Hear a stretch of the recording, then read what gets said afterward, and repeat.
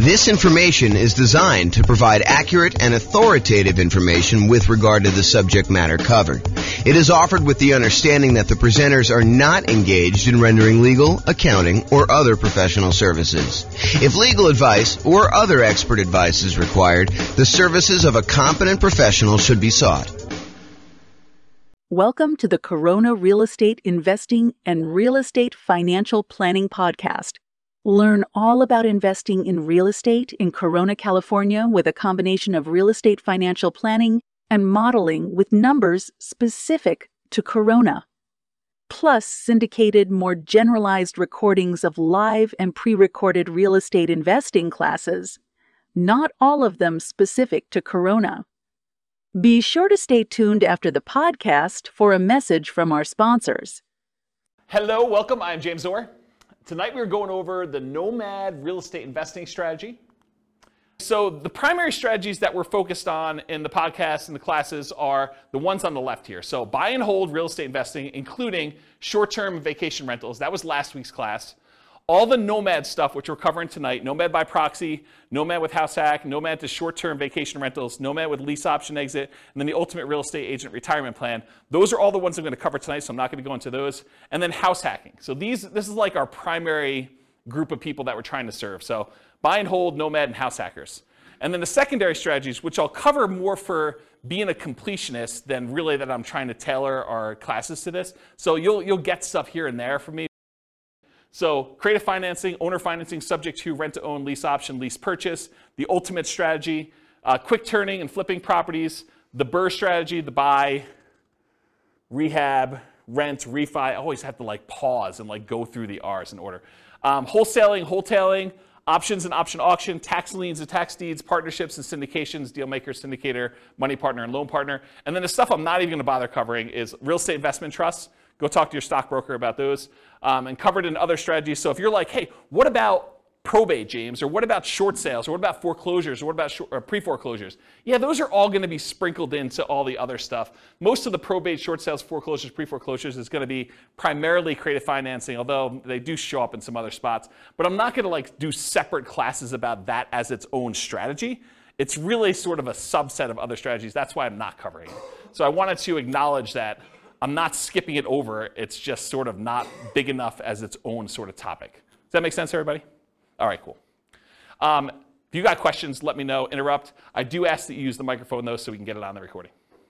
Okay, so in preparation for this series of classes on real estate investing strategies, I made a database, and I will put a link in the kind of video section for people to go look at. But I made a database in Notion that allows you to go in and look at all the different strategies and all these different characteristics. So you have a handout tonight. It's called Real Estate Investing Strategy Profile, and it's got all these different views or ways to measure investing strategies. Everything from down payment is scalable, how you get into the deals, how you exit the deals, how you do the financing to acquire the property, how you do the financing when you're exiting. All these different areas that are kind of characteristics. So I have this database that I've been working on making for all the different strategies, all the ones tonight, all the ones last week, all the ones in the future classes we're doing on the strategies. And then you'll be able to say, show me all the deals we can do that don't require any money down, or show me all the deals that I can do that are, for wealth building, or that are highly scalable, or that require little money down, or whatever it is that you want to look into. So the database is searchable and also able to be grouped and viewed in different ways. And so the reason I bring this up is if I have a particular strategy and I've grouped it one way, is it possible you'll be like, but James, what about this other really obscure sort of unusual situation where I can do that with this thing? Yeah, so there's exceptions to everything, right? You can do creative financing inside the MLS. It's not likely, right? It's really rare, but you can do it. So I've tried to categorize the strategies, but there are lots of exceptions. Sure, you could find a deal or structure a deal to make choices that are not in line with what I've defined here. But the idea is just because you don't think there's a chance that X can happen doesn't mean it won't happen. This is designed to be a starting point discussion to help you make better investing decisions on your own with additional knowledge. Of course, do your own research and make sure that you understand what's happening. Does that make sense, everybody? Okay. All right, so Nomad variations. This is what we're covering tonight. So there's the traditional Nomad model. And for those of you that have never heard the concept of Nomad before, Nomad is something I named. It's not something I invented because people have been moving into houses, moving out of houses and converting to rentals since the beginning of time. That's why we have a woolly mammoth as our logo. So, you know, way back in the day when people were riding woolly mammoths around, they had their cave and they left their cave and they rented out the cave to the person who was coming behind them and they kind of charged them money for it. It's like that old, okay? So the traditional Nomad model is you buy a house as an owner-occupant. You move into the property. You get owner-occupant financing. There's a reason we want owner-occupant financing. It's because it has a lower interest rate usually, and you have less down payment required. So those are the two primary advantages. So you buy a property as an owner-occupant, you move in, you live there for a year. The year requirement is not something I just made up. It's not mathematically based. It is a document you sign at closing that says to the lender, I agree in exchange for getting this lower down payment and better interest rate loan that I will live in the property for a year.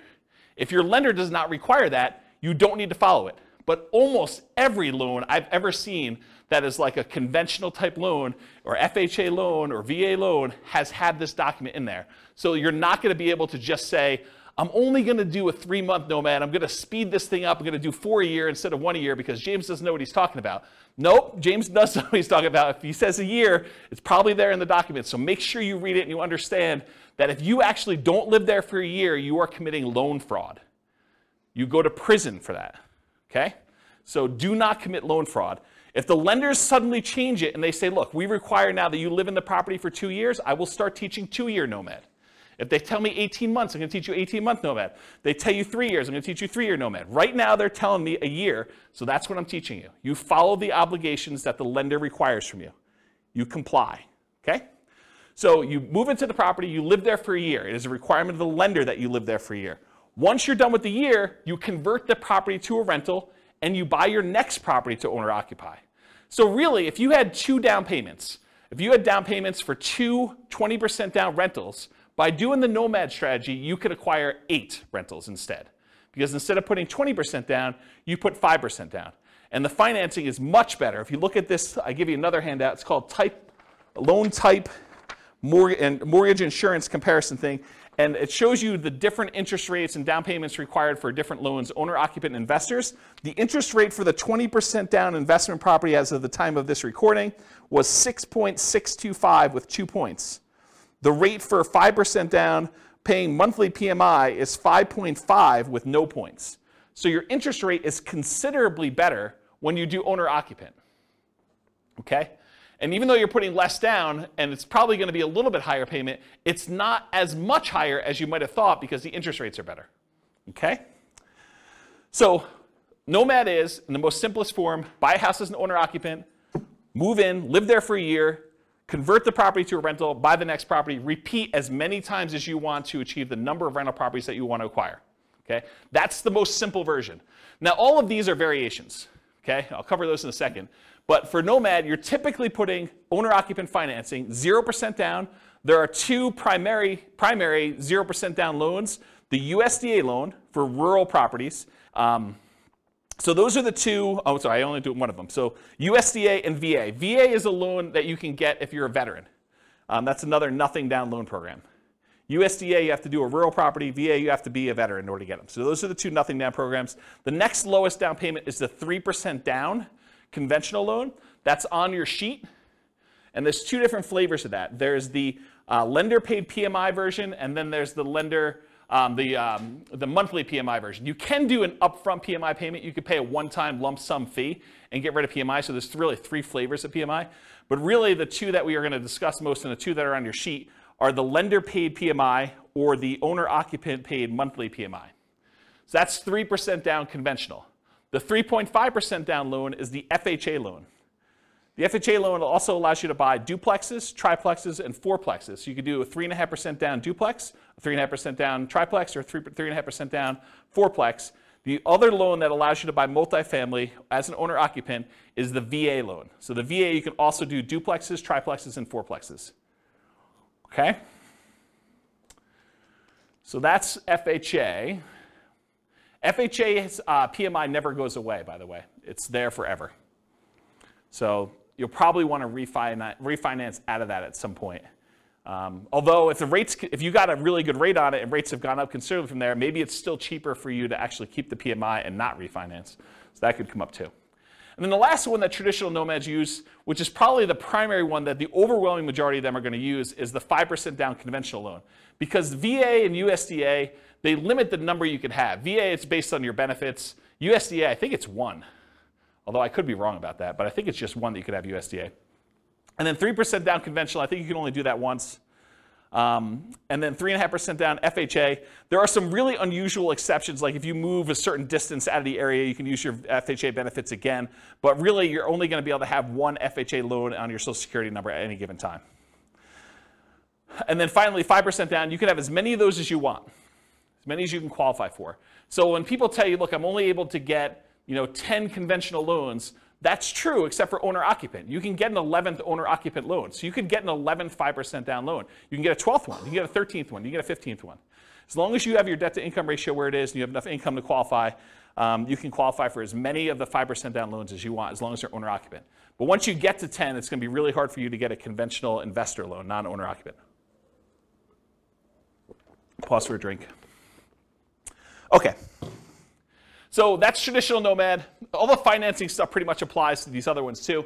But fixer-upper nomad is buying a property that needs work, where you live in it, you move into the property, you live there, you do the fix-up work, then you convert it to a rental after a year, 18 months or 2 years, whatever time period works for you, but a year minimum. That's what fixer-upper nomad is all about. Buying properties at a discount, putting in money in order to fix them up, and then converting them to rentals by living in them. Different than Burr, right? Because Burr, you're not living in properties. What's that? You're not refinancing it. You're not refinancing. That's also another good point. Thanks, Nick. Refinance it if you could you buy it with hard money, rehab it, refinance it, live in it? So Rachel asks, are you able to buy a property as an owner-occupant with a hard money loan, move in there, do the rehab, and then refinance it into an owner-occupant loan? You probably could if you could get a hard money lender to allow you to move into a property with a hard money loan. Usually hard money loans are considered commercial loans, and there are different laws and regulations about making owner-occupant loans as a commercial lender. Most commercial lenders do not want you moving into your properties that they have hard money loans on, and so I would think you need to probably have a private loan, probably not hard money, or a hard money lender that doesn't really know what they're doing, and they're willing to take on that risk. Or you do all the rehab before you move in, then you move in and do the refinance where you do that. But then that becomes more of a Burr. And if you're, I'd have to think about that one. I'd like to talk to you. Yeah, I'd have to think about that one. I don't have a lot of people doing that, but I guess you could do some variation on that. I wonder how the delayed financing loan would work, because usually the Burr stuff is at 20% down payment or 80% loan to value. And so that's what we're targeting for our kind of like rate and term refi. When you're doing a delayed one and you have rehab money, I don't know if you could do the 5% down loan programs anymore. You might have to still do like 20% down, which kind of defeats a lot of the benefits of doing Nomad. So I don't know, I'd have to think about that one. And maybe if a lender is listening to this and you want to research that and reach out to me, my email address is at the end of the presentation. Okay, so fixer-upper Nomad, that's buying a property at a discount, living there for a year, converting it to a rental. Nomad by proxy. How many people like the idea of moving into a property every year? Just one in the room. Okay. Everyone else, Nomad by proxy is getting someone else to move in on your behalf. If you have kids and you want to encourage them to get started investing in real estate, and let's say you had planned on buying 20% down, buy and hold owner-occupant, non-owner-occupant investment properties. Well, instead of doing that, you could say, look, I'm going to take this 20% I had set aside for down payments, and I have 2 kids. I'm going to have them buy 2 properties each over the next 2 years. They're just getting out of college, or maybe they're in college, and you're saying, look, I'm going to buy you a property there. We're going to put 5% down. You're going to live there while you're in college. You're going to get 3 roommates for your college buddies, and you're going to stay there for a year. Next semester, you're moving. I'm having you buy another property with 5% down. You're living in the property, and we're going to kind of repeat that to do it as many times as we can that I've got down payments for and I can qualify for loans. That's a variation of Nomad. It's called Nomad by proxy, where someone else is moving in on your behalf. We also have some clients that are doing it with their parents. Parents are moving in from out of the area. They want to be near their grandkids. The kids, I guess that's grandkids. But they're basically saying, look, mom and dad, I'll tell you what, you come out here. I will put the down payment up for you to move into a property. We'll both own the property together. When you pass on, we just have an understanding that I am inheriting this property. You change your will, right? So you can live in it for the year. You're going to pay me rent, but you're going to be the ones that get an owner-occupant loan. I'm going to put 5% down. You're going to move in. You're going to be the owner-occupant on there. I'm going to help co-sign because you're retired and maybe you can't qualify for the loan. Maybe you don't have the down payment, but that's another version of Nomad by proxy. Okay, Nomad's a short-term rental. So same idea. You Nomad, you move into, you buy a property, you live there for a year. But at the beginning, bless you, at the beginning, you decide, hey, look, I'm not just buying a straight up long-term rental property. I want to find a property that has really good short-term rental or vacation rental properties where this would be a great vacation rental once I move out. And so you move there, you move into the property, you live there for a year, and at the end, instead of converting it to a year-long lease with a regular tenant long-term rental type property, you convert it to a short-term or vacation rental. And you're just renting it out to, you know, like weekend people in for whatever they're doing. So traditional short-term rental. Once it becomes a short-term rental, it's like you had acquired it for a short-term rental. Except the way you acquired it was 5% down, or 3% down, or 3.5% down, or 0% down in order to get the deal to begin with. Does that make sense? Okay. Nomad with house hacking. So some nomads buy a property with the intention of having other people living in the same unit. The most common one is duplexes, triplexes, and fourplexes, where someone buys a duplex, they live in one half, and they rent out the other. That's the most traditional kind of house hacking thing, except with Nomad, you're buying the property with the intention of, after a year, I'm moving out, and I'm converting all of it to a rental. And then I'm going to buy my next property, and buy my next property, buy my next property. And most of the time, you're unable to do like sequentially a lot of duplexes, triplexes, fourplexes because you're limited in the loan types that allow you to do these multifamily. You can only do really one FHA. Maybe you get one, maybe your spouse gets another one. Maybe you get divorced, get remarried again, you get your next spouse to do a third one. Maybe you do something fancy like that, but for the most part, you're going to be hard-pressed to do more than 2 or 3 at most. I mean, maybe you have a VA benefits, you do your VA loan first, then you do your FHA loan, then your spouse does an FHA loan.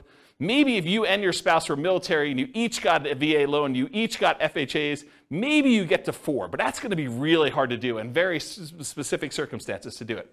Okay, so that's basically, so the house hacking idea is you buy a property, usually it's duplex, triplex, or fourplex, you get roommates for the other units, but you can also do it if you buy a single family home and you want to rent out certain rooms. Or maybe you decide to get an RV, you live in the RV, you rent out the main house, you kind of live in the backyard or the driveway, you can get kind of creative with this idea. Or maybe you've got like a 3-car detached garage and you rent out the spaces. That's another version of house hacking, right? It's like renting out part of the property that you're living in is the definition of house hacking. Okay, so all those different variations exist, Nomad with house hacking. The Nomad with lease option exit. So nomading, you move in, you buy the property, you move in, you live there for a year. At the end of the year, instead of converting it to a long-term, 1 year at a time lease, you say, I'm going to go find a tenant buyer, someone who wants to purchase this property, but they need a year or 2 or 3 in order to get something in line in order to be able to qualify to buy it. Maybe it's enough down payment, or maybe it's time on their new job, or get their debt to income right, or their credit score up, or whatever. But they want to rent it from you for a year or 2 or 3 with the option to buy it from you from a year or 2 or 3 down the road. And so you buy a property, you live there for a year, then you find a tenant buyer instead of a regular tenant, and you actually lease option it to them where they give you an option fee, and then they lease it from you, and then they exercise the option at some point in the future. Or if they don't exercise the option, you get the property back, and you presumably find another tenant buyer to come in and eventually buy that property from you. One of the big benefits of doing this strategy is it can, in an ideal situation, it can eliminate the need for your second and third and fourth and fifth, so on, down payments. Because you can get an option fee from the tenant buyer that is coming in to lease option the property from you that is at least 5% that will cover your down payment on the property that you're moving into and buying. So you could, in theory at least, actually acquire the properties where you do, your option fee covers the down payment for property number 2, and then once you're in property number 2 for a year and you're going to lease option the next one, the option fee from property number 2 could be your down payment for property number 3 that you're buying, and do this. It makes it a lot easier if you at least have the down payment so that you can front it and then you get it back after a year or 2, but you can technically, and lenders have told me they're able to do this, you can technically use that option fee if you get it in advance as your down payment for the next property.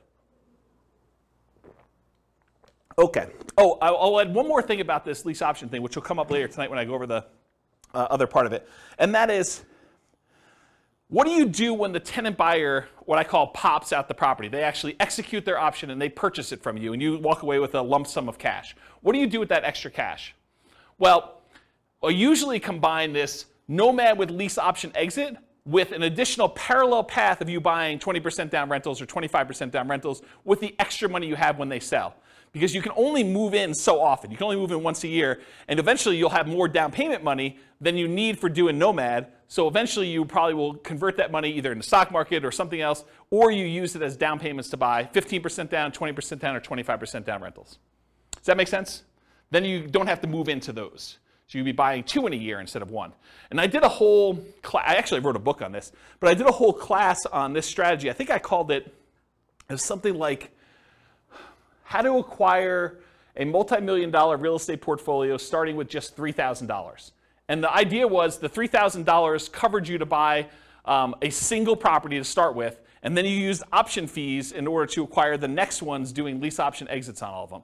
And I gave away the book for Christmas one year. Do you guys remember what year that was? 2017, 2018? It was a long time ago, right? Before the bad times. Before the bad times.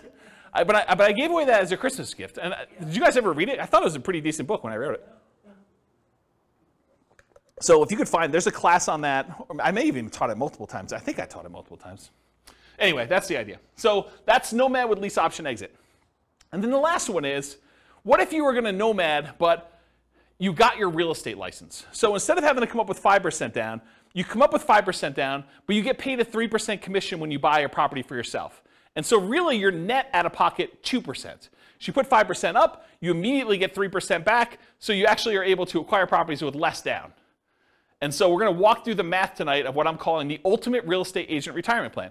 You have a real estate license, and when you buy your own properties, instead of having to come up with 5%, you can actually get a rebate and get net 2%. Or maybe you buy your first property with 3% down, you get 3% back, you had nothing in the deal. Okay, so that's an example of that. Any questions on the variations? I'm going to go through a lot more detail, but I wanted to cover what they are so that you understand what they are as we go through the kind of like different perspectives. Yeah, microphone for Nick, if you would, Rachel. Thank you.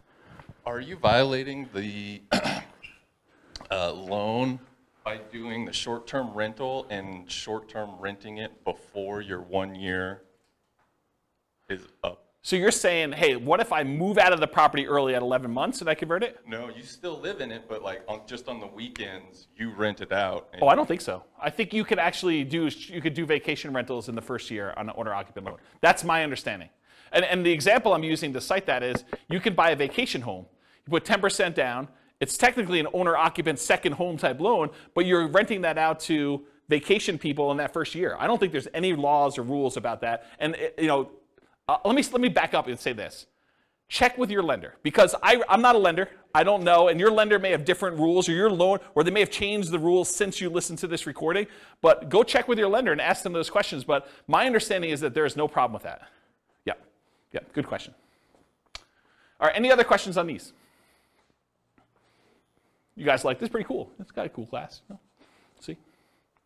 Check it out. All right, so now I'm going through this kind of like real estate investing strategy profile, and I'm going to just start talking about the different characteristics of this strategy and kind of like where it lies. So is this a real estate investing strategy or a real estate entrepreneurship strategy? And I define the difference as this. When you're investing, your primary goal is to take money and get a return on that money. So you put out money and you're expecting to get a return on it. Real estate entrepreneurship is different. You're kind of like starting a business and you expect to get paid primarily for the time you've got invested. Not necessarily the money you're putting into deals, but the work that you're putting in.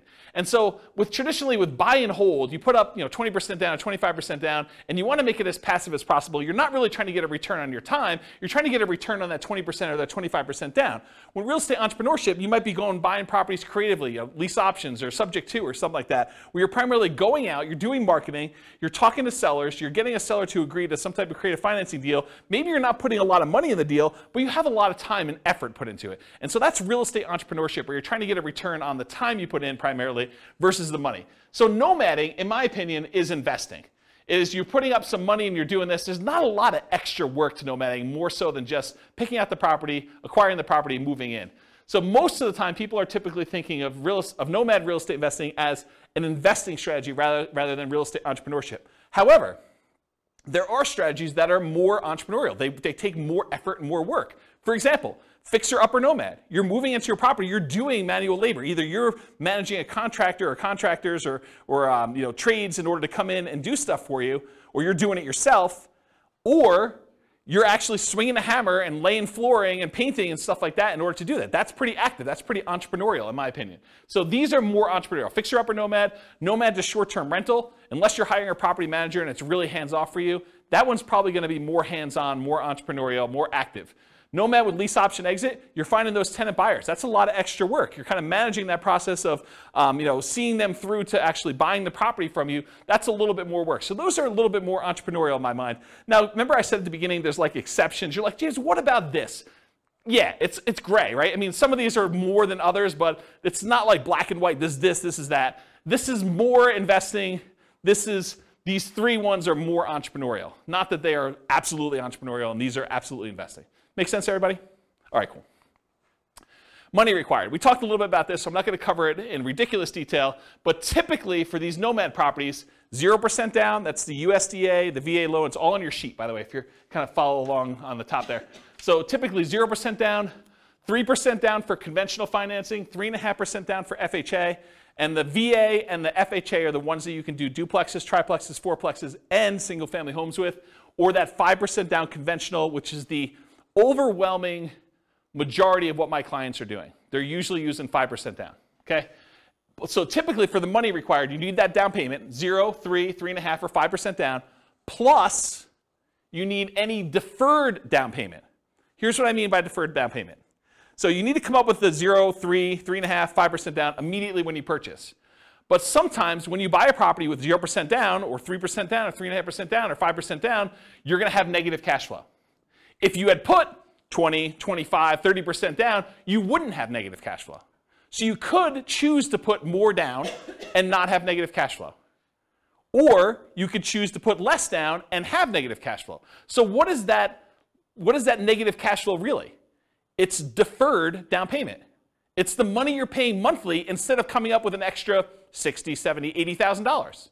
So are you okay with $200 a month negative or $500 a month negative instead of $60,000? And the $200 a month negative may be for a year, 2 years, 3 years. So the idea is that instead of coming up with the $60,000 more for down payment to have break even or positive cash flow, you could say, I'm willing to pay this $200 a month because I only needed to come up with 3% down or 0% down or 5% down or 3.5% down in order to acquire this property. So for money required, you need the initial down payment, 0, 3, 3.5, 5%, plus any deferred down payment, aka negative cash flow, plus reserves.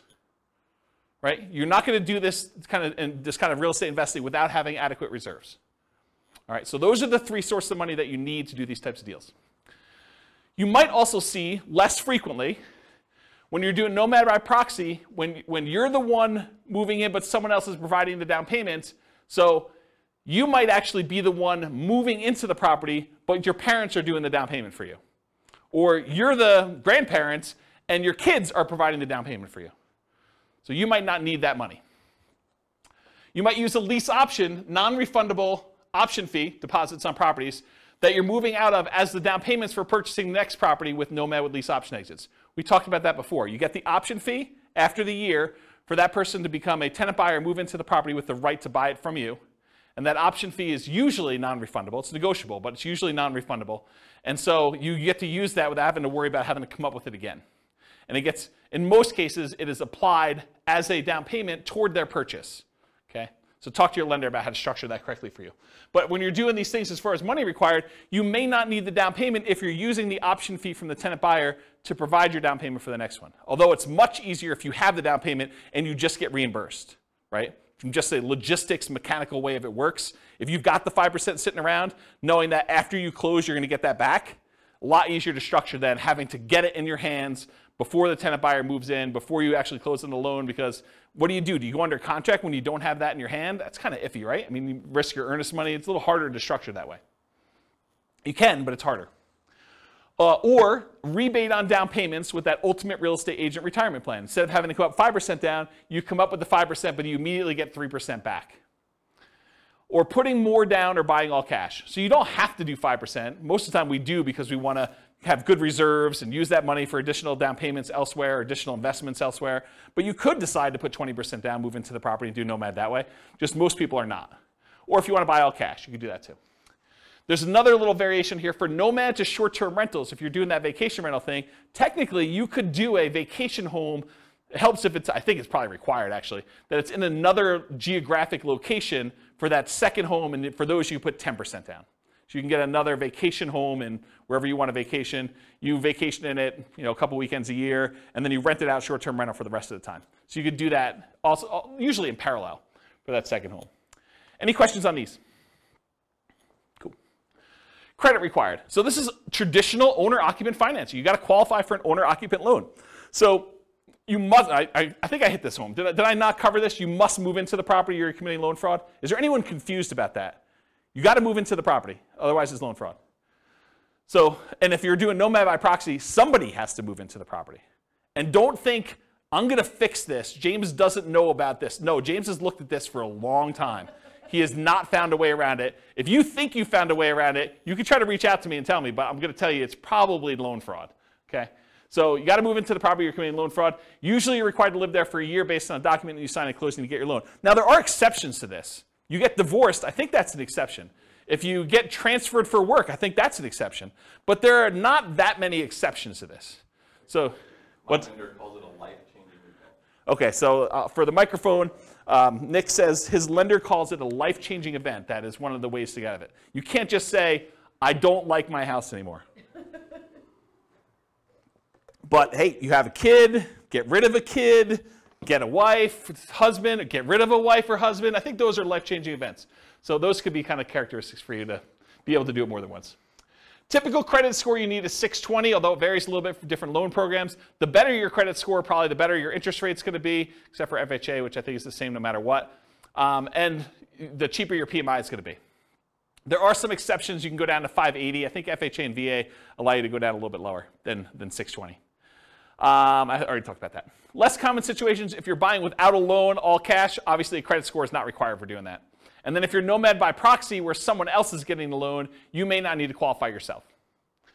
And then I just made a note on here, credit score requirements can change, so don't go to your lender 6 months from now and say, James on this recording said that I can get a loan for 620, that's the loan I want, and he told me I can get 5.5%. I'm not telling you that. Go talk to your lender, find out what the then current credit score requirements are, and the then current interest rates, and the then current down payment requirements are. I'm not guaranteeing that you can go get loans for these things.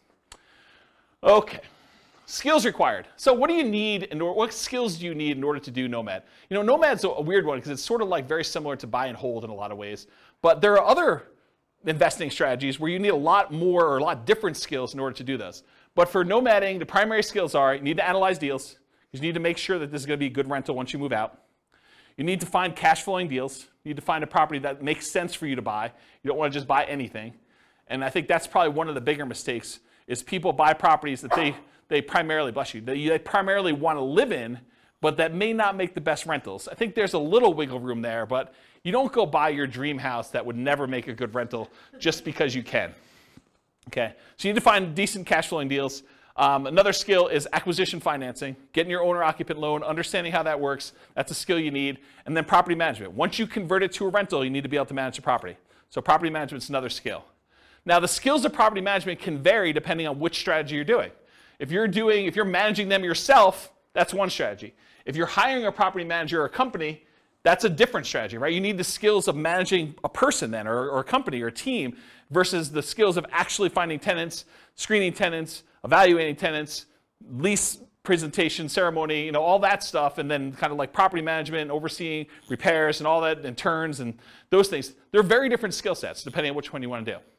And then the third version of the skills of property management is doing short-term rentals. Doing short-term rentals is different than regular property management. It's also different than hiring and managing a property manager. So just realize that they can be different flavors of what property management means.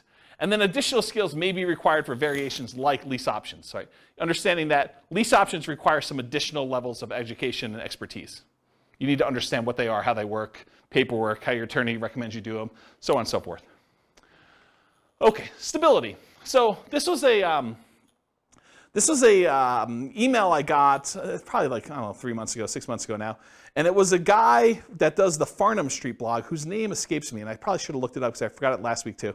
But he basically sent out this blog post in an email, and it was about this idea of active versus passive stability. And the basic concept is something is considered passive if you do it and then you don't have to do anything to it anymore. It's sort of like it'll take care of itself. But then there's this idea of active stability where you actually have to keep doing something to something, or it'll blow up or destroy you or kill you or whatever it is, or it'll kind of eat up, your investment or do poorly for you. And so real estate on a whole is very active, right? If you don't do anything with your property, even if it's vacant land, if you don't pay your taxes on it, they're going to come and they're going to take the property, right? They're going to do your foreclosure, they'll have a tax lien or tax deed sale, and you'll lose the property. So it's very active. But even within the active part of it, there's some variations. For example, if you go get a 30-year amortizing loan, that's more passive than getting a interest-only loan that has a balloon, right? If you don't really do anything with the loan, over 30 years, that thing will pay off, right? You're just making the payments every month, that'll pay off. Whereas with an interest-only loan with a balloon, you might make payments for 10 years, but at 10 years, you got to take an action because there's a balloon that says the balance is due at 10 years. So if you don't do a refinance or sell the property, you're going to have a real problem. And so can you see that doing an interest-only loan with a balloon is more active than a 30-year amortizing loan that is more passive? Even though both of them are really active, you got to do stuff with them, right? So I started thinking about this idea of stability in real estate investing.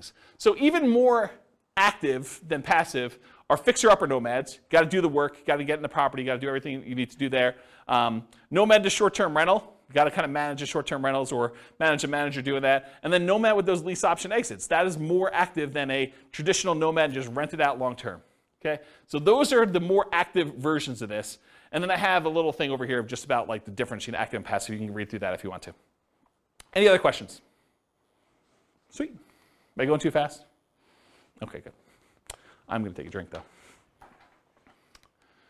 Scalability.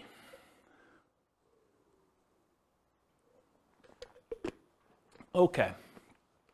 So what if you really wanted to do Nomad 10 times in the first year? Hard to do, right? Because you got to move into the property. We got that year-long commitment we got for the lender. So Nomad is often limited to one per year. From that perspective, it is much harder to scale. There's a slower acquisition speed for you. You get slowed down.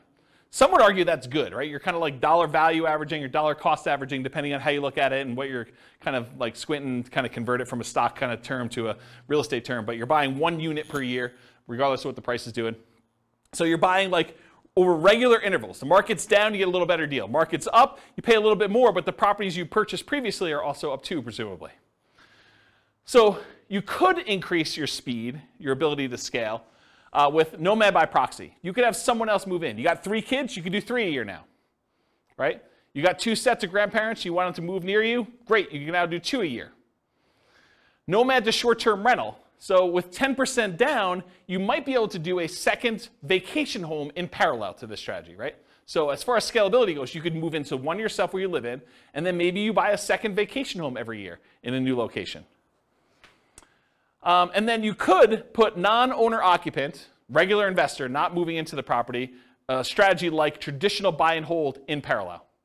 So you buy 1 Nomad that year, and you've got enough for 20% down payment. You buy a 20% down payment non-owner occupant, you could be doing those at the same time. So as from a scalability perspective, though, there is something working in your favor with Nomad, and that is it is 1/4 the down payment required for traditional buy and hold. Instead of having to save up 20% down, you only need to save up 5% down. So from that perspective, it's even more scalable than traditional buy and hold is.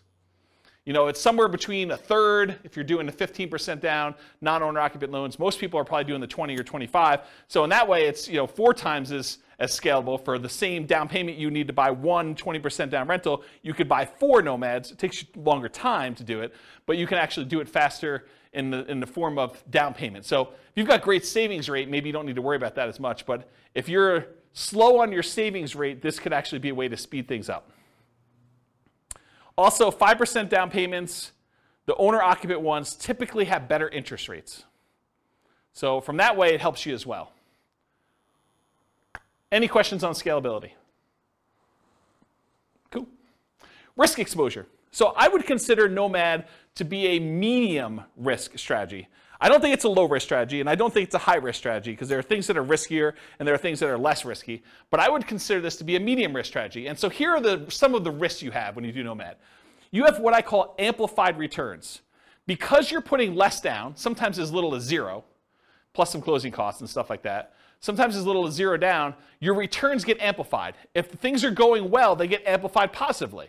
You know, if you make $12,000 in appreciation in 1 year on a very little or 0 down investment, your returns look amazing, right? You put $1,000 into the deal, you make $12,000, that's like crazy, crazy good. However, what if property values went down that year? Well, they get amplified in the negative direction as well. So if you have a loss, they get amplified negatively. If you have a gain, they get amplified positively because your down payment is so much smaller. Another risk is increased likelihood of negative cash flow, right? If you're only putting 5% down or you're putting 0% down, your chances of having negative cash flow are greater than if you put 20% down or 25% down. So I think that is an additional risk that you have. Now remember, that negative cash flow is really a deferred down payment. So you could argue that it's less risky because you don't have to put the full $60,000 out all at once. You can put out $200 a month and keep a really big buffer in reserves instead, right? So in that way, it seems a little less risky, but it is a risk that you have this probably negative cash flow. You could have a price decline during ownership. Property values do not always go up. Sometimes property values go down. I mean, I have to say it because otherwise people say, oh, James told me it always goes up 3% a year. What's going on here?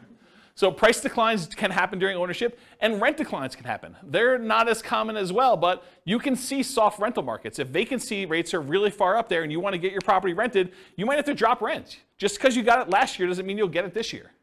So you could see rent declines during ownership. And your credit is at risk. If you're signing on these loans and something really goes wrong and you're unable to make those payments, you could get a foreclosure. And then finally, you have all the typical tenants/property management risks. So tenants slipping and falling, suing you for discrimination, all those typical risks that you have of property management, those are also included when you do the Nomad strategy. Now, as far as short-term rentals go, you could argue that there's slightly more risk with short-term rentals, vacation rentals. You have more people in and out of the property, more chances for slip and fall, less familiarity. There's all sorts of additional, subtle additional risks there. But you also have additional income coming in, presumably, from doing a short-term rental. Otherwise, why would you do it? Why wouldn't you just do a long-term rental? But you're getting this extra income, so I think that sort of offsets some of these additional risks that you might have. So I don't know, maybe it's a little bit more neutral, but you also have an unusual risk with short-term rentals, and that is the risk of kind of like HOA or city or county or local governments or even insurance companies changing their policies such that the property you were once using as a short-term rental can no longer be used as a short-term rental. So I think that's an additional risk that you're less likely to see with long-term, year-long leases, buy and hold type rentals. Any questions on risk exposure? Is this helpful for you guys, kind of seeing it's all broken out this way? Are you seeing the form, those that came, who came last week? Just you, right? Are you seeing the parallels of how this works now? Yeah, this makes a lot of sense. That's the idea. I try. All right, so profit speed. How quickly and what magnitude of profits do you see? So how quickly do you make money and what size of money do you make at what interval? So if you guys have seen this before, this is my return quadrant. The return quadrant shows you the 4 different areas of return you get by having a rental property plus reserves. So on the left-hand side is cash later, appreciation, and debt paydown. It's money that you're seeing in your return, but you're going to have a hard time accessing until you either sell the property or you do a cash-out refinance. So the property values tend to go up over time, and you tend to pay your loans down over time. That usually increases your equity in your property, and you can access equity by selling the property or doing some type of cash-out refinance. Those are the 2 primary ways. There are other ways, but they're more unusual. And then on the right-hand side is your cash now stuff. That's cash flow and the tax benefits you get by owning rental property, and I'm specifically talking about cash flow from depreciation. Cash flow from depreciation is you take the amount of, when you own rental properties, the government allows you to depreciate the property, usually over 27 and a half years for residential properties. So imagine you bought a rental property And when you kind of like do your math based on what you paid for the property, you subtract out the cost of the land because you cannot depreciate land, you can only depreciate the building. But if you imagine for a minute that when you figure out your depreciation, you're able to depreciate maybe $10,000 a year. That's gross depreciation. That's the amount that you could take in gross depreciation. And then I'm not an accountant, go talk to your own accountant, but this is my layman's version, and you cannot use this version on your tax returns, but this is basically how it works. If you make $100,000 a year and you have $10,000 in gross depreciation by owning a rental property, then you're only paying taxes not on the $100,000, you're paying taxes on the $90,000. So what you really end up doing is you save $10,000 of taxable income. So if you take that $10,000 in taxable income and you multiply it by your effective tax rate, which is a conservative way to look at it, then that is the amount you have in cash flow from depreciation. That's the amount you did not need to pay in taxes at the end of the year, or the amount that you could take by adjusting your exemptions on your job income and take them with each paycheck. Okay? So let's say your tax rate was 20%, you had $10,000 in gross depreciation, you multiply 20% times the 10,000, you now have $2,000 a year that you're getting in cash flow from depreciation. You can either get that back at the end of the year instead of having to pay taxes on it, or you can adjust your exemptions. That's exemptions, right? That's what it's called, Denise? Withholdings, that's it. So whatever it is on your tax return where you actually are saying, I don't need to pay in as much tax because I keep getting a refund at the end of the year, so let me pay in less. So you do that, and then on your paycheck now you see an extra, whatever it is, $180 or 170 bucks, whatever it works out to be, on your paychecks that you now got in. So that could help offset any negative cash flow you might have, or it could add to your cash flow that you're already receiving from the property. But it's through your paycheck and tax savings, not directly from the property. Does that make sense, everybody? And then this total adds them all up and reserves. The top half of this quadrant, if you've never seen me teach this class before, the top half of the quadrant are the ones that are more speculative. They're more reliant on how the market performs. Do property values go up? That's appreciation. Does rent go up, or is the kind of the rent holding strong? That's cash flow. So the top half tends to be a little bit more speculative. The bottom half tends to be a little bit more contractually or government implied regulation sort of thing. So you either get the debt pay down based on the loan you have, it's a contractual obligation you have with the lender when you get your loan, or tax benefits, that's part of tax law. So these tend to be a little bit more certain, less speculative in what your returns are. Okay? And then reserves is the amount of money you're getting on the money you have set aside for reserves, whether you're keeping that in a savings account and getting 1%, or you've got it in the stock market and you're getting 8%. The amount of return you're getting from having those reserves set aside so that when you need to access them, we got to take that into account because we're going to divide all these other returns by the amount you have in reserves as well to show what your overall return is with the drag of having those reserves. So we got to give you credit for the money you're earning on the reserves. So that's why it's there too. Okay, so let me make sure I cover what I wanted to cover in here. So with Nomad, you typically can start seeing the appreciation and the debt pay down within 30 days, right? You buy the property values go up, you pay down the loan a little bit, you start seeing those right away. However, cash flow you don't get till a year, and your cash flow from depreciation you don't get till you convert it to a rental. So if you're house hacking, you get a little bit of it now, but really you're primarily seeing that a year from now when you convert it to a rental. Rents and security deposits are typically paid in advance, so you do get that a little bit more up front. Short-term rentals, while you're still living in a property, can speed up your time to receiving cash flow. So you could, on weekends, short-term rental your property as a vacation rental. Lease options, you typically see an upfront option fee. So that's another speedy thing if you're doing a Nomad with lease option. Using a property manager can slightly delay your time to producing cash flow once you convert it to a rental, because most property managers are not giving you the security deposits or the cash flow as soon as your tenant moves in. Usually there's like a bookkeeping delay, maybe even a little delay for having some reserves with them or whatever they're doing. And then usually we think of this as a percentage return of the amount invested. It's either cash on cash return on investment or a cap rate. Cap rate is the return you get if you bought the property all cash. And then I talked about cash flow from depreciation. Any questions on profit speed? Cool. Finding deals. So how do you find these crazy Nomad deals? Well, the primary way that most people find Nomad deals is through the MLS. The MLS has the largest selection of properties, and so most of them are finding it through the MLS, the multiple listing service.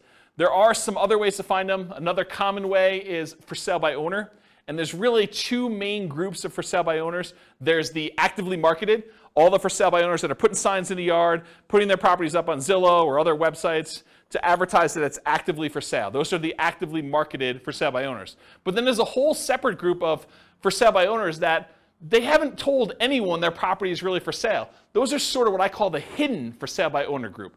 And you usually find those through either marketing to properties that are not advertised for sale or networking. You're talking to somebody and they say, hey, I'm considering selling my property. You're like, oh, I'd like to buy it. And that's considered a hidden for sale by owner because no one knows about them. They're not actively advertising. And then a more unusual way of finding deals is wholesalers.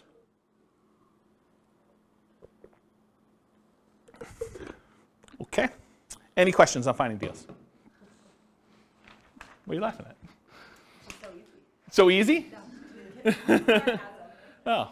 I mean, this is not intended to be a class on finding deals. This is the class on everything Nomad. I can't teach the 2-hour class on finding deals within it. So I just have a question. Yeah. I guess it's more for our local market, but maybe others, is that rents are a lot slower than the cost of housing right now. And so maybe in that 1 year, we might see some increases, but it seems like right now we would need to have that deferred down payment kind of covered longer term, unless you can find a really good deal. Yeah, I think that's also, true. being able to get traditional financing on, if you want to do the like fix it up, that's also a lot harder to do right now too, because a lot of homes are selling for far over their appraisal values when they're depreciated.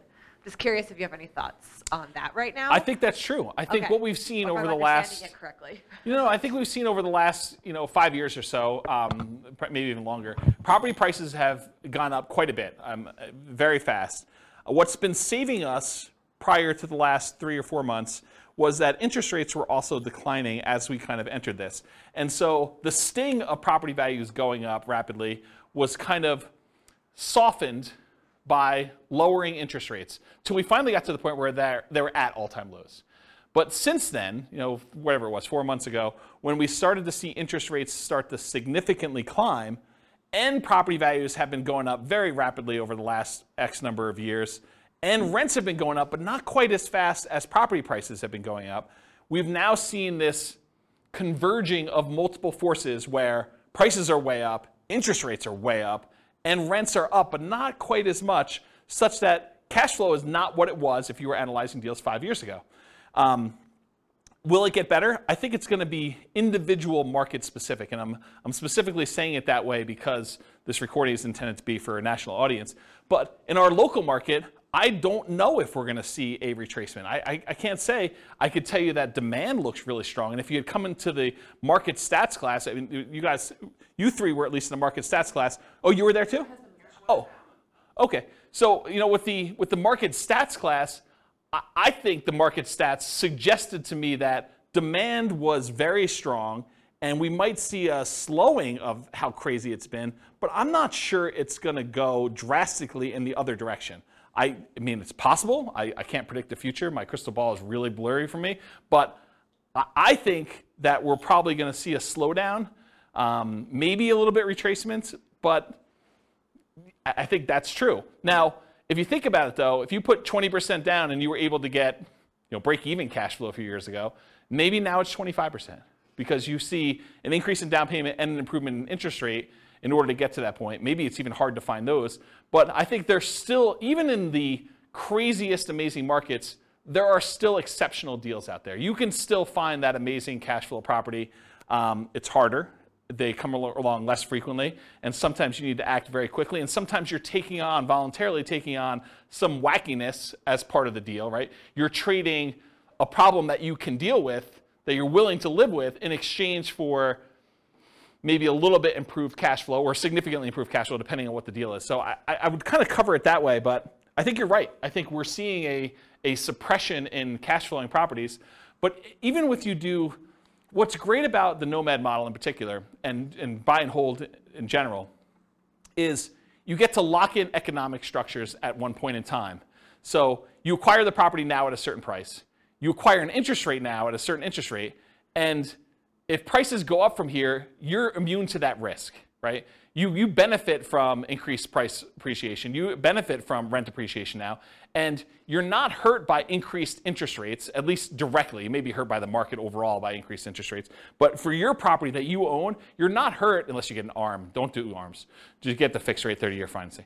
But you're not really hurt by interest rates going up. And actually, when interest rates do decline, because it's a cycle. I mean, things go up and things go down. It may not go back down to all-time lows that we've seen, but you may be able to ratchet down your interest rate at some point in the future where you were locked in at, whatever it was, 6.75 if you got a non-owner occupied type loan, and now they come back down to 5%. Well, now you can improve your position 5 years from now when prices have gone up, rents have gone up, and interest rates have come down a little bit. So you get the benefit of sort of locking in these things. So in my opinion, one of the great benefits of Nomad and buy and hold in general is being able to control this asset, and then you can sort of benefit from when the market goes in your favor, but you're not hurt much by a market going against you, at least if you're holding on.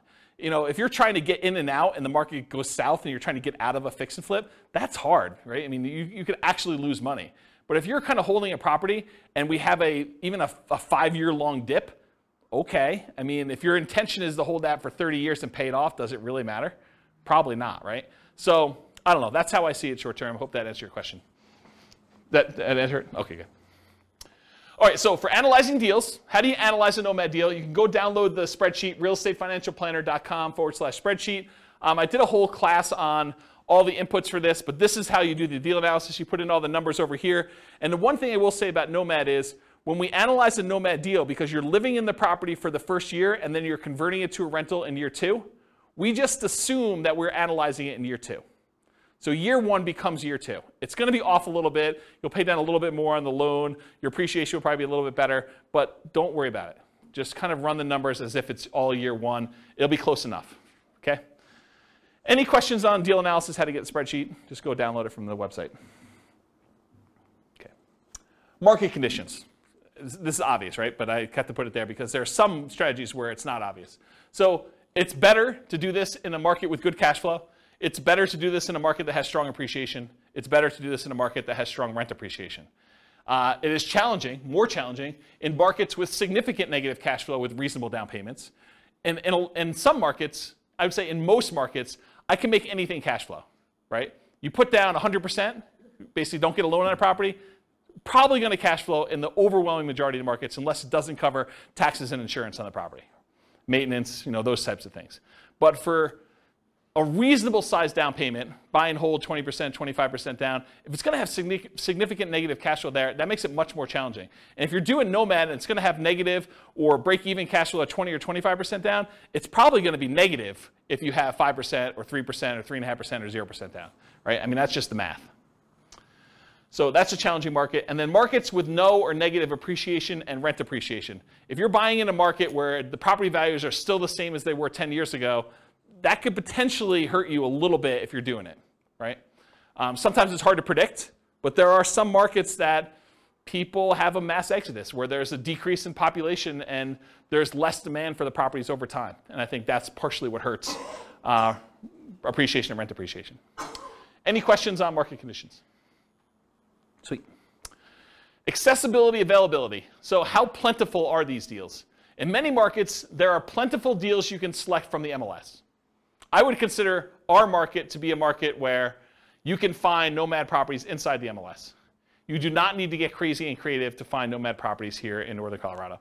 And I think that's true in most markets. In some markets, you're sifting and sorting for the top deals where these are markets where everything cash flows. Everything's 10% cash on cash. And now you're trying to find the best property where you're like, okay, 10% cash on cash is no longer my criteria. Now it's 20% cash on cash or whatever it is. So now you're really sifting and sorting for the best deals instead of just any deal that will work. In our marketplace, we're usually limited in the deals that we can get to work with these numbers. So it's not like you've got 95% of the MLS that you can go ahead and just anyone will do. You're already looking at that top 5% just to find ones that are going to be close enough. And then you're having to select of those.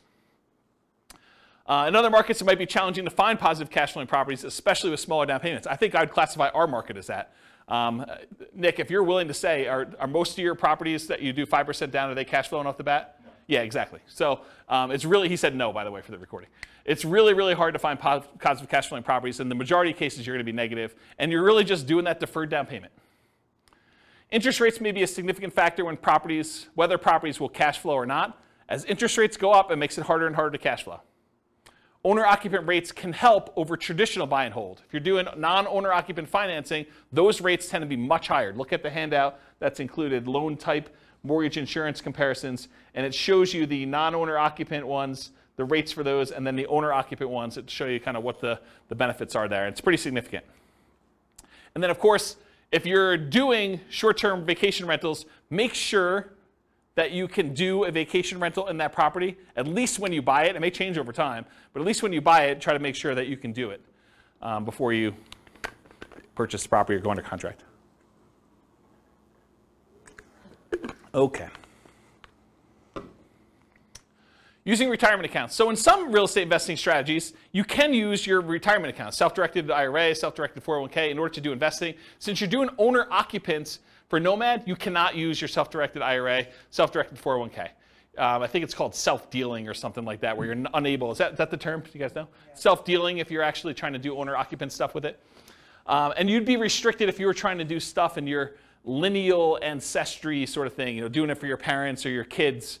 You still cannot do self-directed IRA and deal with direct lineal bloodline sort of family relations. So you have to do it with, I don't know, somebody who is outside of that relationship. Go talk to a specialist in doing self-directed IRAs or 401ks if you want details on that. Or maybe I'll do a class on it at some point. All right, any questions on this? Sweet. Quantitative analysis. Okay, so this was the first, whatever it was. I can't even do math now. First 5/8 of the class was all about sort of like a qualitative analysis showing you like how the different characteristics of this as a real estate investing strategy are, and I kind of measured some different things to show you this is how it is. The second half, I'm really going to focus, second 3/8, I'm going to focus primarily on more of a quantitative study of like, how does this strategy compare if we're doing buy and hold? With my thinking being that as I do different strategies over different classes, over different kind of nights and stuff like that, I will kind of reference back the other ones that we did to show how those did numerically, and then how does that compare to the strategies that we've already covered. So you'll be able to see tonight at least buy and hold to Nomad, and then as I move forward, I'll look back at buy and hold and Nomad and whatever we're doing that night to kind of give you a comparison. So that was my thinking. We'll see how it goes because it's already getting overwhelming with just the buy and hold comparison, but that's my intention as of right now. So here it is. How well does Nomad perform toward achieving financial independence? That's primarily what I'm looking to measure. And as I go through these, one of the things I realized very quickly as I went through them, because I was making decisions as to, well, I'm not going to show 30 examples of this one. I could show 30 examples of this strategy versus 30 examples of this strategy. I'm just sort of showing one or two of each kind of group, but each individual sub-variation of Nomad could literally be its own full-day seminar, not even just one class. It could be like a full day of, let's go over all the different ways that Nomad with lease option could work and how that impacts your ability to achieve financial independence and how they compare and risk. And there's there's a lot of stuff. So I have a lot of stuff I can cover over the future. So there will probably be their own eventual full classes on each.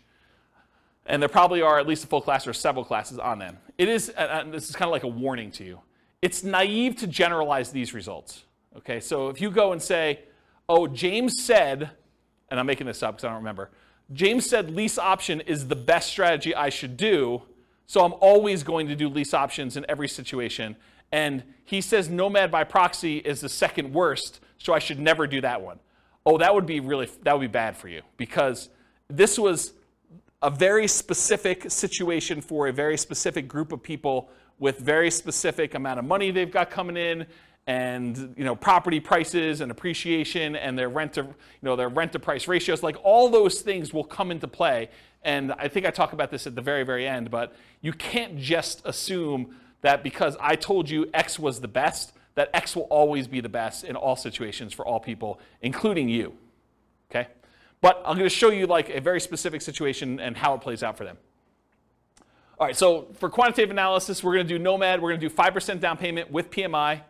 For Nomad to short-term rentals, I've done significantly higher income. I think I increased the income you're getting on rent by 25%, and then significantly higher expenses. I changed maintenance from 10% to 20%. In many cases, there's usually more work involved in that one as well. So part of the increased income that you're getting from doing short-term rentals is your labor, right? It's like you need to figure out what your dollar per hour is in addition to the extra income you're earning by the kind of characteristics of that. Then I'll do fixer upper Nomad, Nomad by proxy, Nomad with house hacking, Nomad with lease option, and the ultimate real estate agent retirement plan. All the ones we covered I'm going to do examples of. Okay. So first I need to tell you how I define financial independence, because I think that's important for you to know what I'm measuring. So financial independence for me in this definition and what we're doing tonight, and I think it's a good general one, but it is when your investments provide your minimum target monthly income in retirement. What some people might call lean fire or just regular fire. It's when your investments provide you enough money coming in where you can live off of those things without doing additional work. You may choose to do additional work, but you could actually stop working. It consists of three things. Thing number one, any passive income you have coming in from Social Security, pensions, or annuities. Those are your three sources of passive income. If you could think of another one, let me know. It also consists of, number two, any net cash flow after all expenses from rentals. So net expenses after vacancy, property management, maintenance, taxes, insurance, mortgage, principal, and interest. Like all of those things that get included in there has to be net cash flow after all of those. And then finally, number three, whatever yearly safe withdrawal rate you believe is correct times the amount you have invested in stocks or bonds or something else. You cannot double dip and count equity times your safe withdrawal rate. That's already being counted in your cash flow. You can't count the amount you have in your pension if you're already counting that somewhere else. This is additional money that you have invested most of the time in stocks or bonds, but it can be anything else, okay? And that's the return you get on those. So it's three things: that passive income from Social Security, pensions, and annuities, net cash flow from rentals, and then your yearly safe withdrawal rate on any invested assets, okay? Those are when the sum of all three of those, when those exceed your minimum target monthly income in retirement, you meet the definition of being financially independent. That's my definition for tonight. Any questions on that? Cool. So all of these assumptions are changeable. I will put the links to the actual scenarios. You can copy them into your own account, and you could say, oh, I'm not like this person. I make X amount more or X amount less, or my properties are this or that or whatever. All of these things, all these assumptions are changeable, but this is what the situation is. So I picked an arbitrary couple. They're married. They're both 21 years old. They recently graduated from college, and they're working in a technology department of a large healthcare business. They have a total of $10,000 saved up between the both of them. It's not each, it's combined. They earn a total of $72,000 per year combined, not each. They each, another way of saying this is they each earn $18 per hour times 2,000 hours per year worked equals $36,000 per year each that they make. They're saving about $1,000 per month before they buy any houses. If they were to buy a house, it would be less because their cost of renting is lower than the cost to buy. Okay?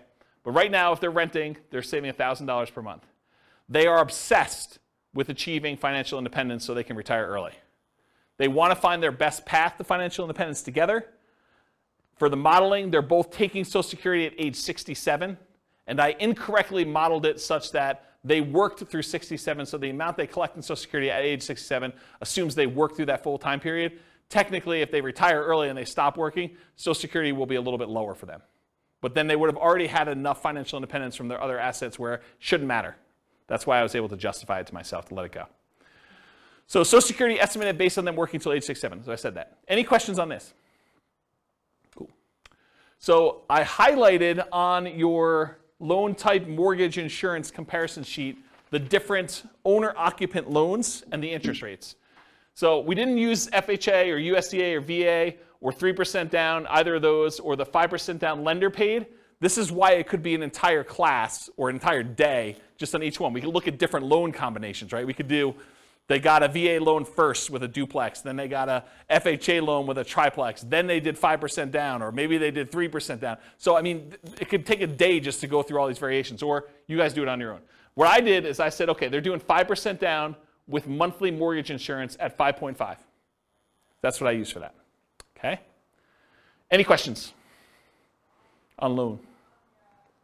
Okay, these are more changeable scenario assumptions. I said, let's model this for 60 years, 720 months. I went and I looked up what their kind of like generic effective income tax rate would be for earning that $72,000 a year. 17.85% is what their effective income tax rate would be for that. I assumed it's a 3% inflation rate for the entire period. You know, we're seeing a higher than inflation right now. Maybe it'll be lower in the future. Maybe it'll be 3%. Who knows? The Fed's stated ideal inflation rate is 2%, for those that know. We assume 5.5% mortgage interest rate, owner-occupant rate with 5% down. I assume they're using a 4% yearly safe withdrawal rate. So any extra money they have invested in the stock market, I'm using 4% safe withdrawal rate to see if that contributes to them achieving financial independence. So they'll have their rental property income from the stuff they're doing with rentals, but any extra money they have set aside, we can use that towards seeing if they qualify for being financially independent. They need $5,000 minimum target monthly income in retirement in today's dollars. That does adjust up with inflation over time. So 10 years from now, it's not $5,000, it's whatever it is, $6,000 and change. I'm guessing, I don't know if that's the exact number, but it goes up over time. So the kind of like hurdle, the threshold for them to be considered financially independent is getting harder and harder the longer they wait. Another way of saying that, okay? And why did I use $5,000? They make $6,000 a month. 6 times 12 is 72, right? So why am I using $5,000 here for minimum target? Because they're saving $1,000 a month. So this is sort of like the money that they're living on. When they're finally financially independent, they're retired, they don't have to save that $1,000 anymore. Okay, so we're saying that they only need $5,000 to be considered financially independent. And just arbitrarily, I said that $10,000 is their ideal lifestyle. So we'll see, maybe not tonight, but we'll see in other things that I do when they achieve $10,000 as an ideal target monthly income retirement as another chart. Any questions on these assumptions? Sweet, take a drink.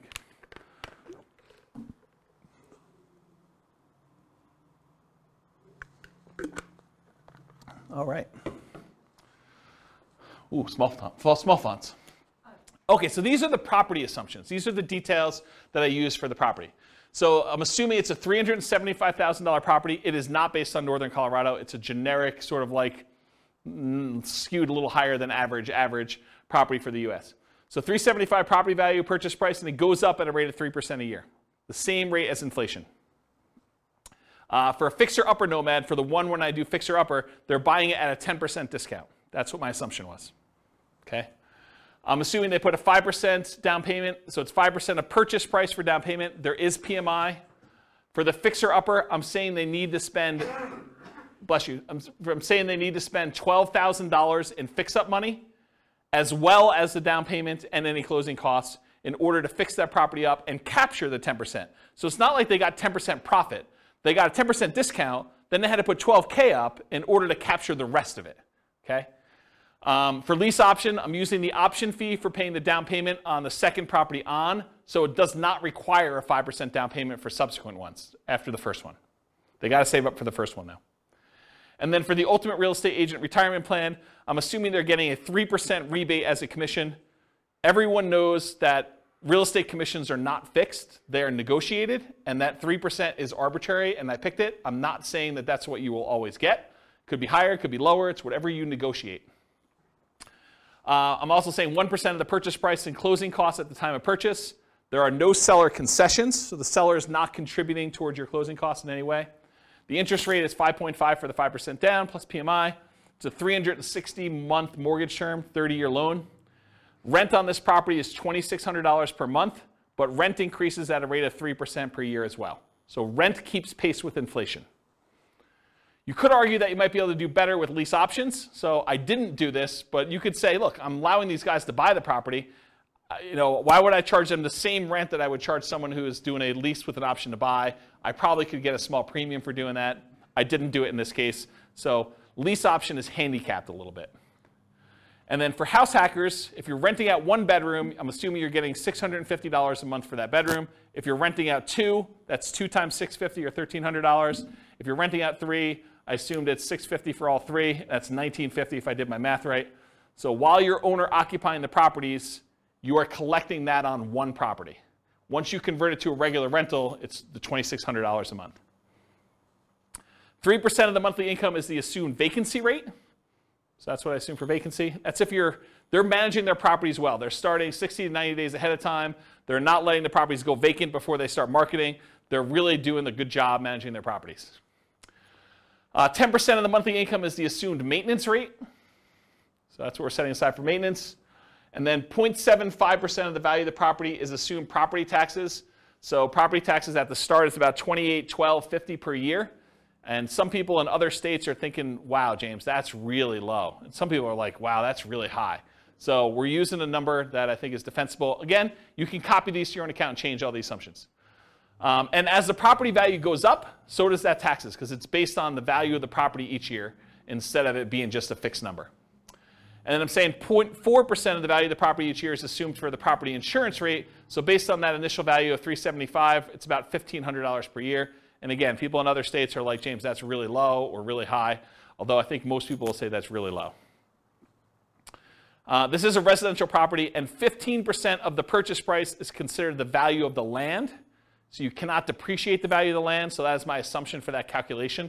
And so that's when I'm doing my depreciation calculation. I'm saying that 85% of the purchase price is the depreciable amount. Any questions on my property assumptions? It's going slow so that when I give you the numbers, you're not asking me all the questions about my assumptions. This is why I take the time to do it ahead of time. There's some thought here. Okay, so this is sort of a review. If you came last week, we did the buy and hold stuff. So this is them if they say, look, I'm not doing any real estate at all. This is the person's situation. We just covered all the details. This is them investing completely in stocks. No real estate, they're renting. So if they just do all stocks, no real estate, it takes them 482 months in order to be able to be financially independent. And it's all from their stock market account and if they hit Social Security, from the Social Security. I have a quick question. Yeah. Do you assume their salaries follow inflation, or do you keep? Yes. Yes, Okay. the salary does increase with inflation. And Yep. it's the same as inflation? And expenses. Okay. So their personal expenses and their salary increase with inflation. Yeah. Okay. Yep, absolutely. So really, they may be saving slightly more than $1,000 a month over time, but if you adjust back for inflation, it's actually $1,000 in inflated dollars. But a lot of jobs don't follow inflation, so that's why. And some So do. most do better when you figure that people jump job to job. Yeah. but- Yeah. Yep. Yeah, I looked at data on that a long time ago. All right, so any questions on this? Cool, that's easy. All right, so now we've added in, they're gonna buy 1 owner-occupant property. They're just gonna move in, and now they're gonna actually invest in stocks. Now, when they move into an owner-occupant property, they actually end up saving less, right? Because the amount that it costs them to buy a property is much higher than the amount that it costs them to rent a property. So in that case, we make an adjustment, and they end up saving less. Still, though, works out better. 396 months. And it turns out it's 396 months. I'll kind of jump ahead. I'll steal some thunder for myself. Turns out it's 396 months because that's when they pay off their property. And when you pay off your property, you no longer have to pay the principal and interest part of that payment. And so that actually gets subtracted from the $5,000 they need to earn in order to be considered financially independent. It's now $5,000 minus that principal and interest part because they don't have a housing expense. They have taxes and insurance and maintenance on the property, but they don't have a principal and interest part. And so they achieve financial independence when that property is free and clear. Does that make sense? Okay. Now, this other one is they rent, but they're buying 20% down payment rentals. That takes 370 months for them to be financially independent. So it gets a little bit better if they buy 20% down rentals. Then if they buy 25% down rentals, they're still renting themselves, they can achieve financial independence in 346 months. A little faster. What if they do 15% down rentals? Takes a little longer, 370 months. Okay? To rent or buy. Should Norma keep renting for $1,800 a month? It increases with inflation, or buy a property with almost $600 a month higher monthly cost. They go from saving about $1,000 per month when renting to about $420 per month when they buy a property to live in. So they significantly decrease their savings amount. Yeah, Nick? But like you were saying, that's a fixed cost that never changes. Yes, and it does switch over after some point. Yeah, I'm going to do a whole chart on that for the upcoming podcast. Yep, you're right though. Should they rent or buy? So when nomading, except nomading by proxy, they are moving in and therefore have this reduced savings amount. Right? So when they do nomad, they're buying a property to live in, and so they're not saving $1,000 a month anymore. Now they're saving less, like $420 a month. And as they buy more and more expensive properties, it may even get worse. Right? So will it matter? Like, is that going to really hurt them? We're going to find out. So now I've said, what if they buy their one owner occupant, then they do 20% down payment rentals? Well, that actually increases to 394 months. What if they buy one owner occupant, then they do 25% down? Same thing, 394 months. Huh, that's weird. They're the same amount for buying 20% or 25%.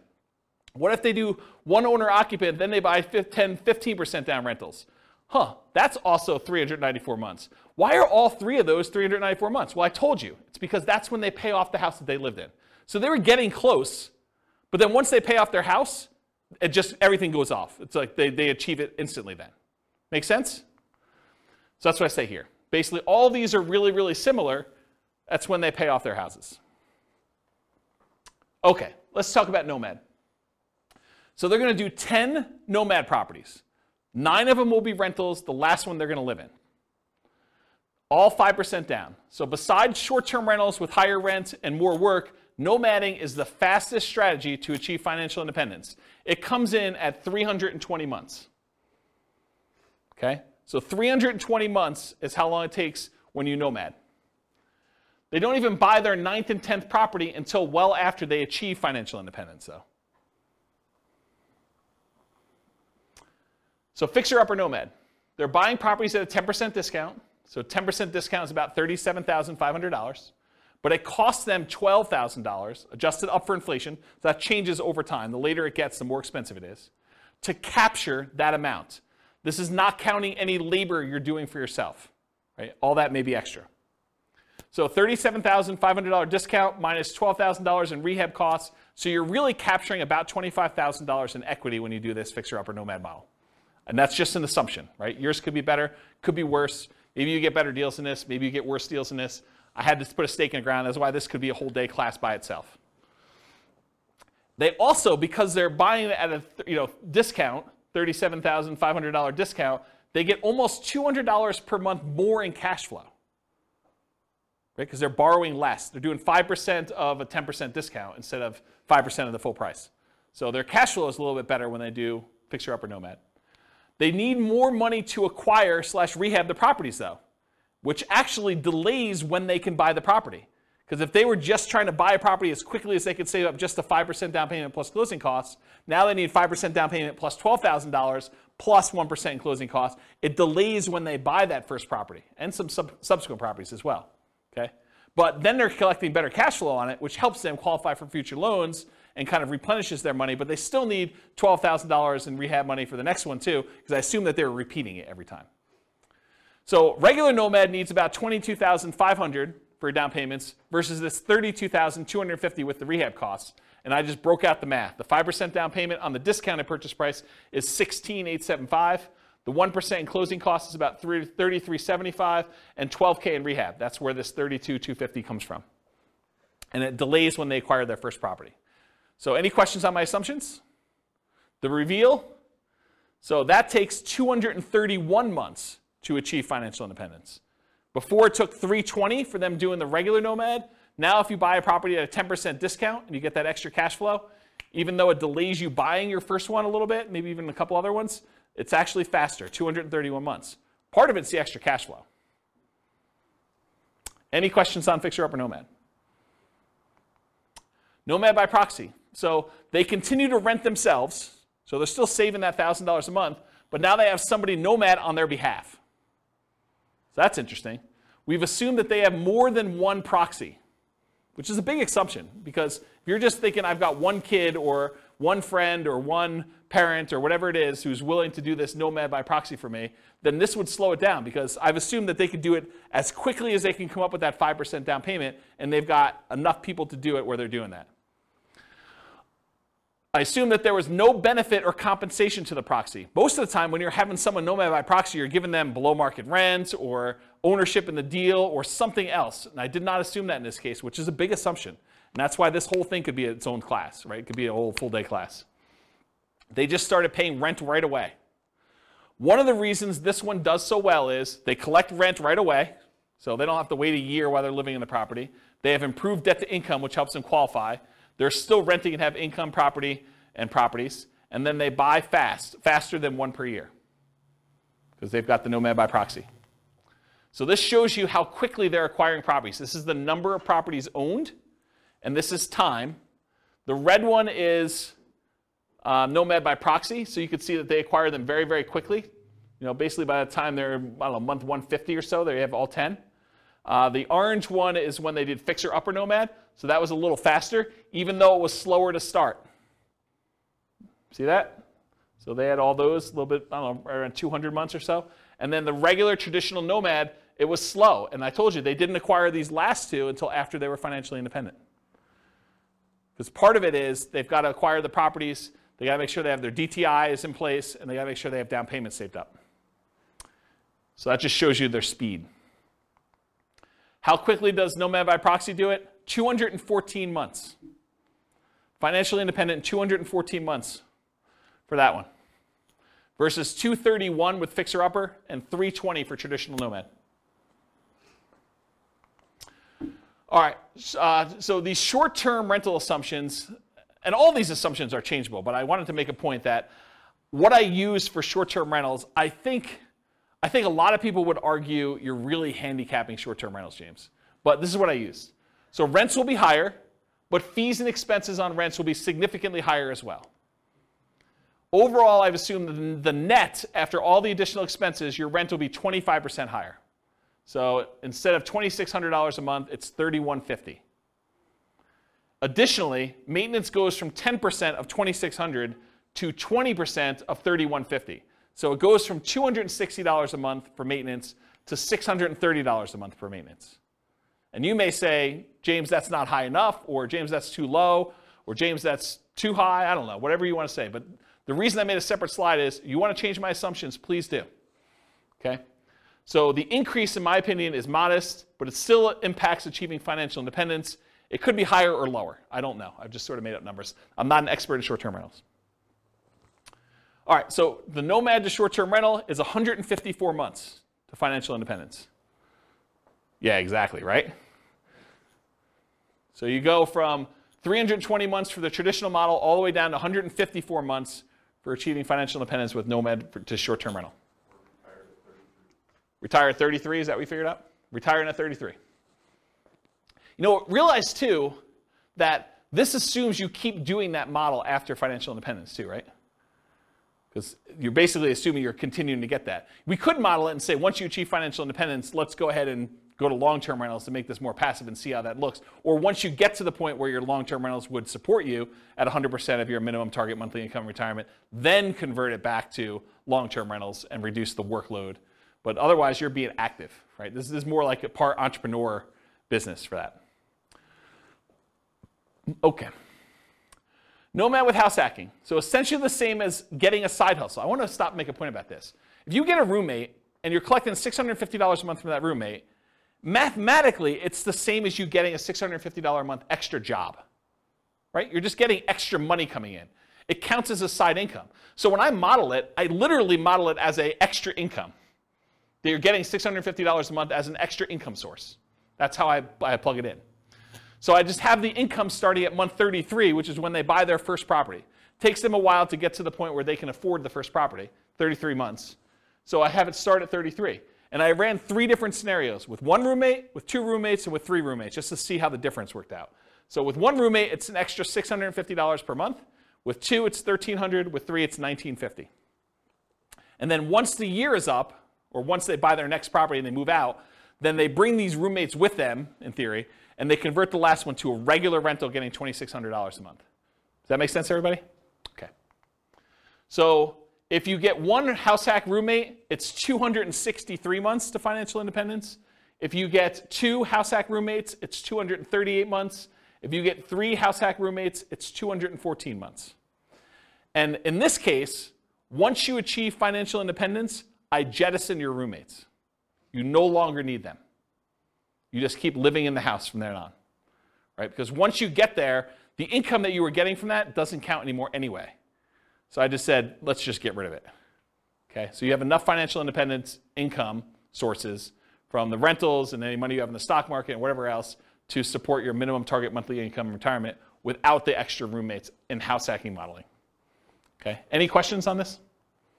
This is nice to see, kind of like the comparison. All right, so I just want to remind everyone what this deal is. So traditional Nomad, you buy a home as an owner-occupant, you live there for a year, then you buy a new home, you convert the previous to a rental, and you repeat the process until you reach your financial goals, as many times as you want. With Nomad with lease option exit, you buy a home as an owner-occupant, that's the same. You live there for a year, that's the same. You buy a new home, that's the same. Then you convert the previous to a lease option tenant buyer. That's different. And you replace sold properties with new properties.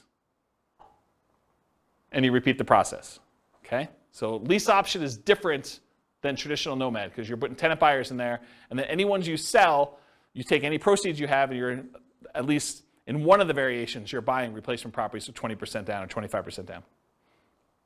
All right, so here's the challenge with this. If we run this and we don't buy replacement properties, they sell their properties to tenant buyers, and you don't really acquire a bunch of properties, right? You basically get one, and then you live there until you buy the next one, and then 3 or 4, I think it's 3 years later, you sell it off, so you go back down, and then you can buy another one, then you can do this, and it keeps repeating, and you never really get to the point where you own as many properties as you did with other traditional models, because every time you convert it to a rental, in this case a tenant buyer, rent to own, you actually are selling the properties after a period of time. So it's bad in that way. So in the past, I often taught this combined with buying 20 or 25% down payment properties instead of having to wait for all the Nomad ones, right? So this is how they compare. This is regular, what I just showed you over here. This is the same one, versus if you add buying 20% down payment rentals, you end up getting up here and you end up having properties. But there's some buying and selling going on here throughout these transactions, right? So you eventually get to that point where you do that. Yeah, well, I should do a whole new class on this. I mean, this should be a full day seminar, honestly, because it's complicated. There's a lot of stuff going on. So anyway, when you do those, though, buying 10 properties with lease option exits where you're not replacing them with 20% down payment properties, it takes 379 months. It's one of the worst ones. If you do it where you put 5% down, and then when you come up with a 20% down payment, you can also buy those in parallel, it's 441 months. It's even worse. Okay? Now, what's the problem you're solving by doing lease options, though? Having to come up with down payments, right? Because this is a strategy where you don't need to save the down payments anymore. You use lease options to do it. You need to save the first one, but then after that, you're kind of using other things. And again, if we did different assumptions, this could win. This could be the best strategy based on the assumptions we use. Okay. The ultimate real estate agent retirement plan, you're nomading with a real estate license. You're collecting a commission on the property you buy to nomad into. In our modeling, they essentially get an instant 3% commission, meaning instead of 5% down, they're really paying net 2% down plus closing costs. So the way to think about it is they come up with 5%, and then they immediately get rebated back the rest. 3% of that. Not 3% of that, but 3% of the purchase price, so 60%. If their limitation was down payment, if that was what was holding them back, this helps a lot, right? Not having to put up as much, but it doesn't solve all problems. It doesn't solve debt to income. So I plan to teach a whole course on this strategy for those that are interested. If you guys are like, hey, I want to do this whole thing, I probably will do like some type of significant course. So if you do that, though, it's 310 months to do that. And all it is the same as traditional Nomad, except you have a real estate license. So that's the difference. So the main real estate license, the main one where you didn't have a real estate license was 320 months. This saves you about a year, 10 months, just doing it that way. Okay? Any questions on that? Nice. And then this is all the buy and hold ones from last week with all of the Nomad stuff from tonight, all on one chart so that you can see a comparative where they are. And you can see in general, bless you, Nomad is better, right? Can you see that? If you're willing to Nomad, you can save all this time. And I agree. I think Munir was the one who said at the beginning, no one wants to move, right? Who wants to go and move into properties? But you make a compelling enough financial argument. You're like, is moving worth 50 grand? Or is moving worth 10 years of not working? You start getting to these points where you need to make that decision for yourself.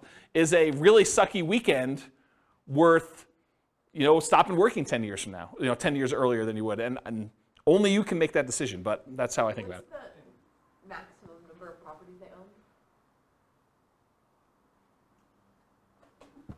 own? What's the maximum number of properties they own, or like what in those cases? I got lost with how many properties they own. It gets confusing. So in most cases, it's 10.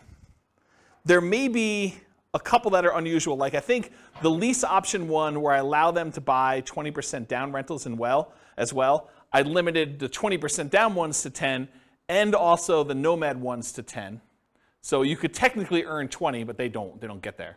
And then I think I think when I did the buy and hold one last week, I did one owner occupant and then 9 additional rentals so that they all had 10 to max. But we could go look at that. I mean, we have charts on everything you want to see. But I think it's 10 for most of them. So it's 10 moves. 10 moves for Nomad. Sorry. Oh, yes. That's what it's getting at. Is how many times do you have to move? Yes, 10 moves for Nomad. And this is another reason why we need to do a full day class, because I could show you what 5 Nomads look like.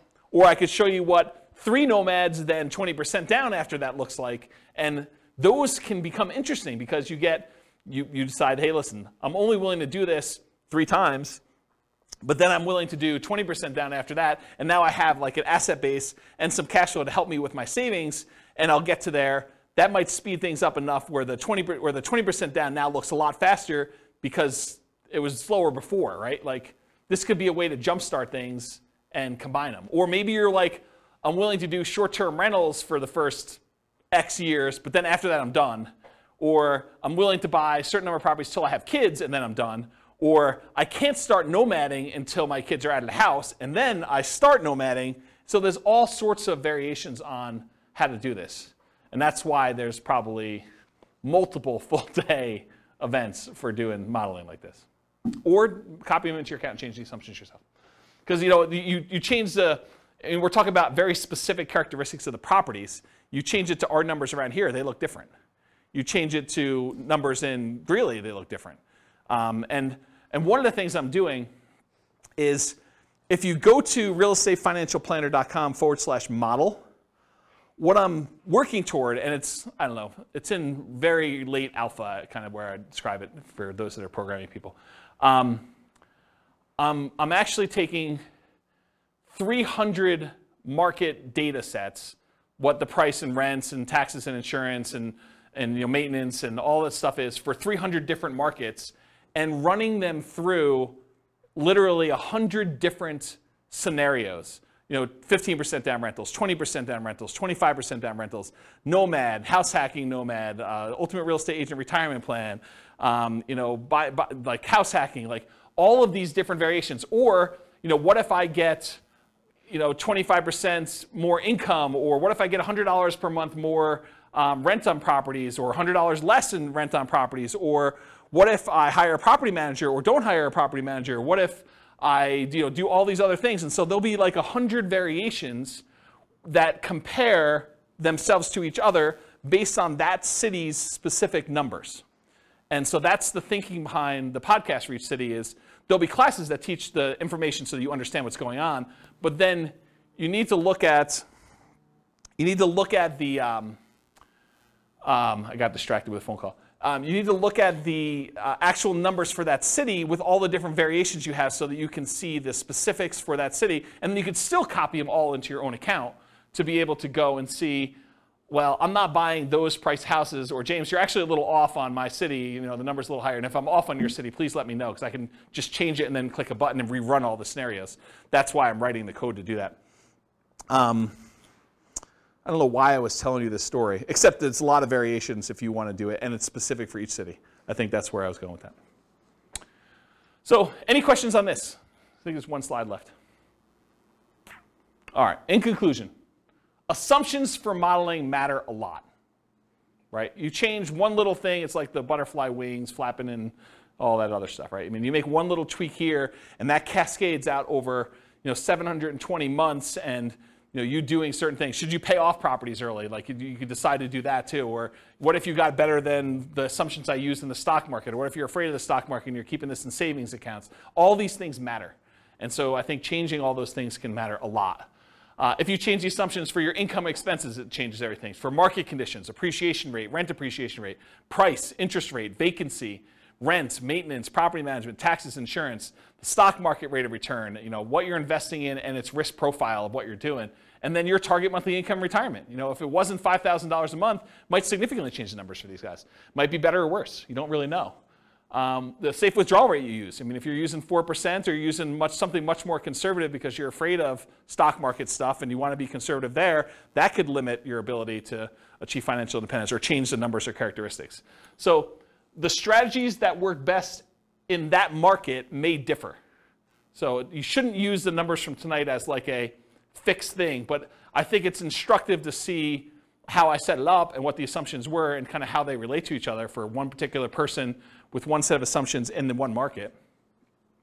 You got to do the math for your own stuff. And then I mentioned the website, realestatefinancialplanner.com/model, and then just pick your city. And I think I did a whole bunch of, I think I did 305 cities or something like that. It was about 300. And so you can go look at those and see like how they all work. Do you have a question? Sorry, I really like numbers. So I'm just curious in your assumptions. You don't talk about health insurance benefits? It's included in personal expenses. And personal expenses. So my question is, that can change when you have employment versus not. Does that change in your calculations, or do you keep it? It's easy to do, right? So I'm just saying, in your modeling, can you change that? Yeah, and I'm going to tell you how to do it right now, right? So we said when they achieve financial independence is when their income emits $5,000 a month. Yeah. So if they're working and it's $5,000 a month, maybe for the retirement one, we say it's now $550 or $6,000 or whatever it is, right? So you just change what you need to have in retirement. And I did a class earlier this year where I had you walk through, it's the budgeting class. I made a budget spreadsheet. And it's a special budgeting spreadsheet because most budgets allow you to kind of do a budget for today, right? They kind of do that. My budget spreadsheet had all the different things that you'd have as income and expenses. It mostly does expenses, income on the right-hand side. But it does mostly expenses. But then it has 3 columns. Bless you. It has column number 1 for what's your current stuff. Like, what are you spending money on now?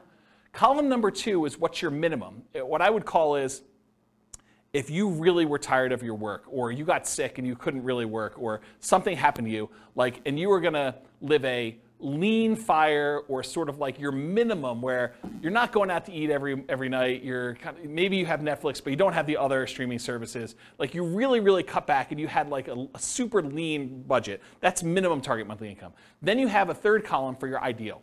And basically I have you write down, okay, if I'm living my current one, I'm spending this much on dining out. But for lean, I'm spending this much, and for my ideal, I'm spending this much. And so at the end of it, it gives you 3 different numbers. It gives you your number for today, so you know where you are.